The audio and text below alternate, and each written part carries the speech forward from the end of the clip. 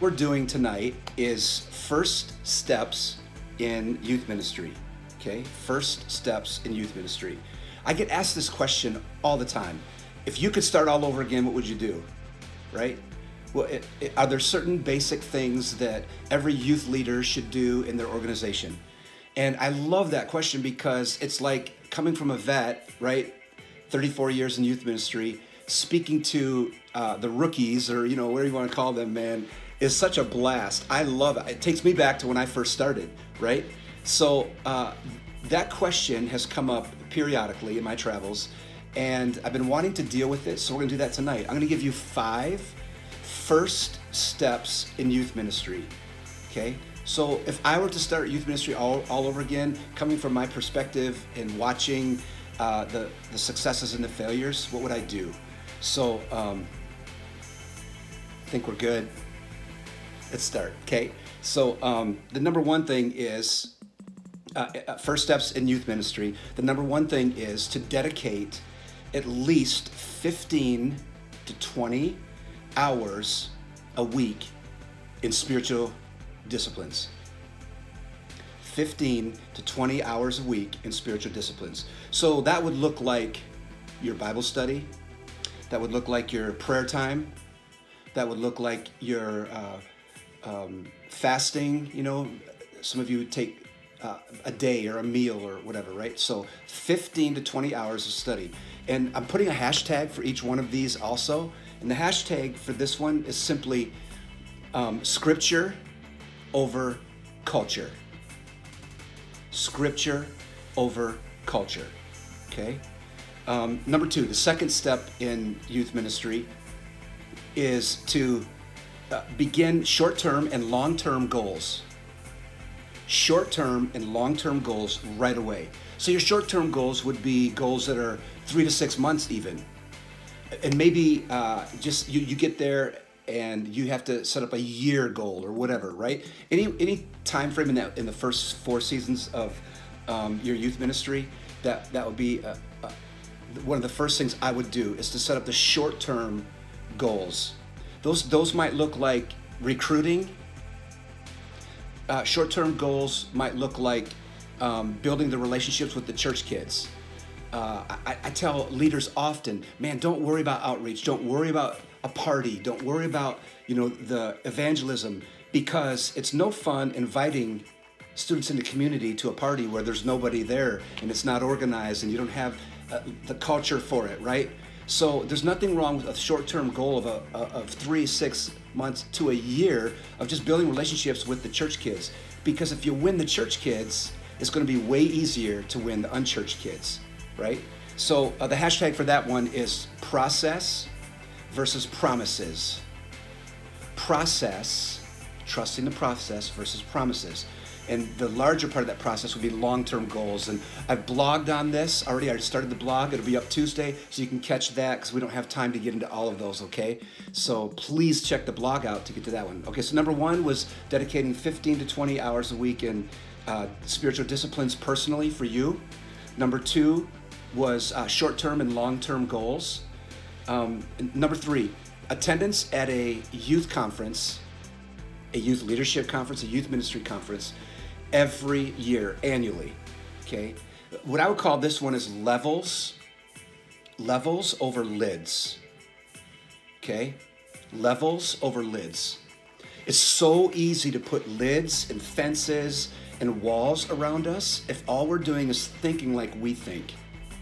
If all of the thoughts that I bring to my students for years are my thoughts and my scriptures, that's a weakness, okay? That's a level that you attain only when you're the smartest person in the room. So you need to develop yourself, and you'll see when I get to the 4th one too that relates to this, taking it a step further, but develop yourself by doing conferences. So that one would be levels, hashtag levels over lids, right? Number 4, if I were to do youth ministry all over again and start youth ministry from scratch, number 4 would be to build a relationship with a mentor or a local youth pastor or youth leader in a parachurch setting, somebody who's been doing it longer than me. Because if you want to do something you've never done and go somewhere you've never been, you have to find somebody who's been there and done it. You hear that? If you want to do something you've never done and go somewhere you've never gone, you have to find somebody who's been there and done it. And it makes it so much easier. I would call that mentor over me. Mentor over me. So maybe it's a principal, maybe it's a coach, maybe it's a teacher who's been teaching for 40 years, and you come in to a community and you want to learn how to captivate the classroom or prepare for a lecture or those kind of things, right? Find a mentor that's been doing things that you really want to do. Parachurch leaders are great because they're so dedicated, whether it's FCA or First Priority or Young Life or Campus Crusade, all of these different ministries, these campus ministries. One of the things that sets them apart is how dedicated they are to that ministry, because they're raising their budgets most of the time, and they're in this thing for the long haul. So a mentor over me, the building relationships. And then number 5, if I were to start youth ministry all over again, I would develop leadership teams more regularly.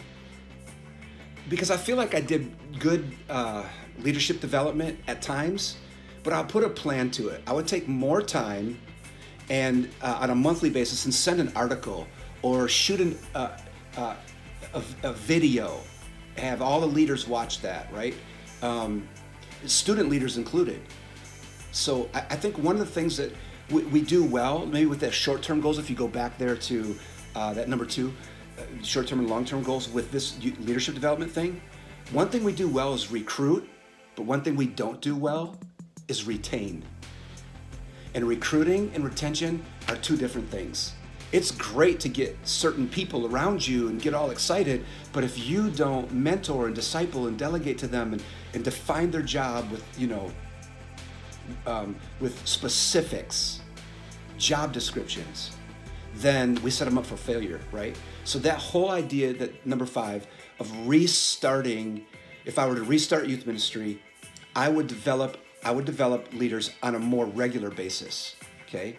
On a more regular basis, a little more intentional, a monthly basis at least, okay? So let me go over those again. First steps in youth ministry, okay?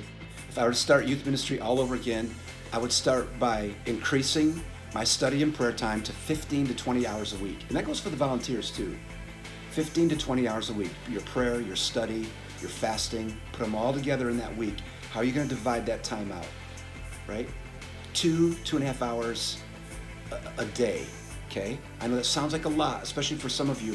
I mean, sometimes the volunteers are like, man, if I was a full-time youth pastor, yeah, but there's a lot of more other things going on when you do that too, event planning, etc., right? And counseling and other responsibilities at the church. So, listen, this can be done both ways. It just takes dedication, right? And working around this. And again, it's a goal, right? Number 2, short-term and long-term goals. If I were to start youth ministry over again, I'd build some short-term goals that are 3 to 6 months to a year, and then long-term goals, the vision and the strategy. Again, I've already begun the post. I'll post it on Tuesday and get into these in more detail. So the first one again, more discipline, study and prayer, scripture over culture. Okay, get into scripture more than you get into culture. Number 2 is the short-term and long-term goals, and that is process versus promises. Don't say things that you can't keep. Run this. Be goal-oriented. Number 3, the attendance at an annual conference, and this is levels versus lids. Okay, levels versus lids, and conferences do that. They put us in a room with people smarter than us. Number 4, building a relationship with a local youth leader, youth pastor, parachurch leader. Okay, this is mentor over me. I don't want just my language all the time, because that gets old. That can get really old if I use the same illustrations and the same verses in scriptures all the time, right? And the kids get bored of that. And when I have a mentor in my life, I use different language, And then finally, if I were to start youth ministry over again, I would develop the leadership team more. And the hashtag for that one is Superman versus Super Friends, right? If I'm going to be a Superman, then I'm going to try to take things at the funnel, the buck stops here. That's not the kind of leadership we want, because Superman has a weakness. Okay? But super friends have no weakness. And so if we develop the super friends, this team, there's no weakness in team. Okay? There's no weakness in team. There's a weakness in Superman, there's no weakness in super friends. And then the hashtag for that is super friends versus Superman. Okay? Wonder Woman, right? You get the concept. So that's what I would do if I were to start youth ministry all over again. These are the things that I take, in my coaching that I do with Youthology. This is what I take into the live setting with youth leaders. I get this question, I got this question twice this week, end of last week and then this week. And the question was, man, if you could do this all over again. And this is something that I share periodically, so you'll be able to see a peek into our coaching. Like I said, I'm in Kentucky this week, and I'm meeting with a brand new youth pastor at this church. And he and I are meeting tomorrow most of the day, Tuesday most of the day. And we've already met on Saturday and did services today. So you can take a sneak peek into the coaching by just looking at this topic for episode 7, Youthology Live, First Steps in Youth Ministry. What would I do if I had to start it all over again? So go to the blog, go to YouTube, and you'll see all of these. I'm actually going to put up more, a little bonus pack. I'm going to put up more. I have about 7 or 8 of them. No, actually like 9 of them, and I just gave you 5, okay? So please follow up with this. You make it a great week, because I'm going to have a great week too, all right? God bless, man. See ya.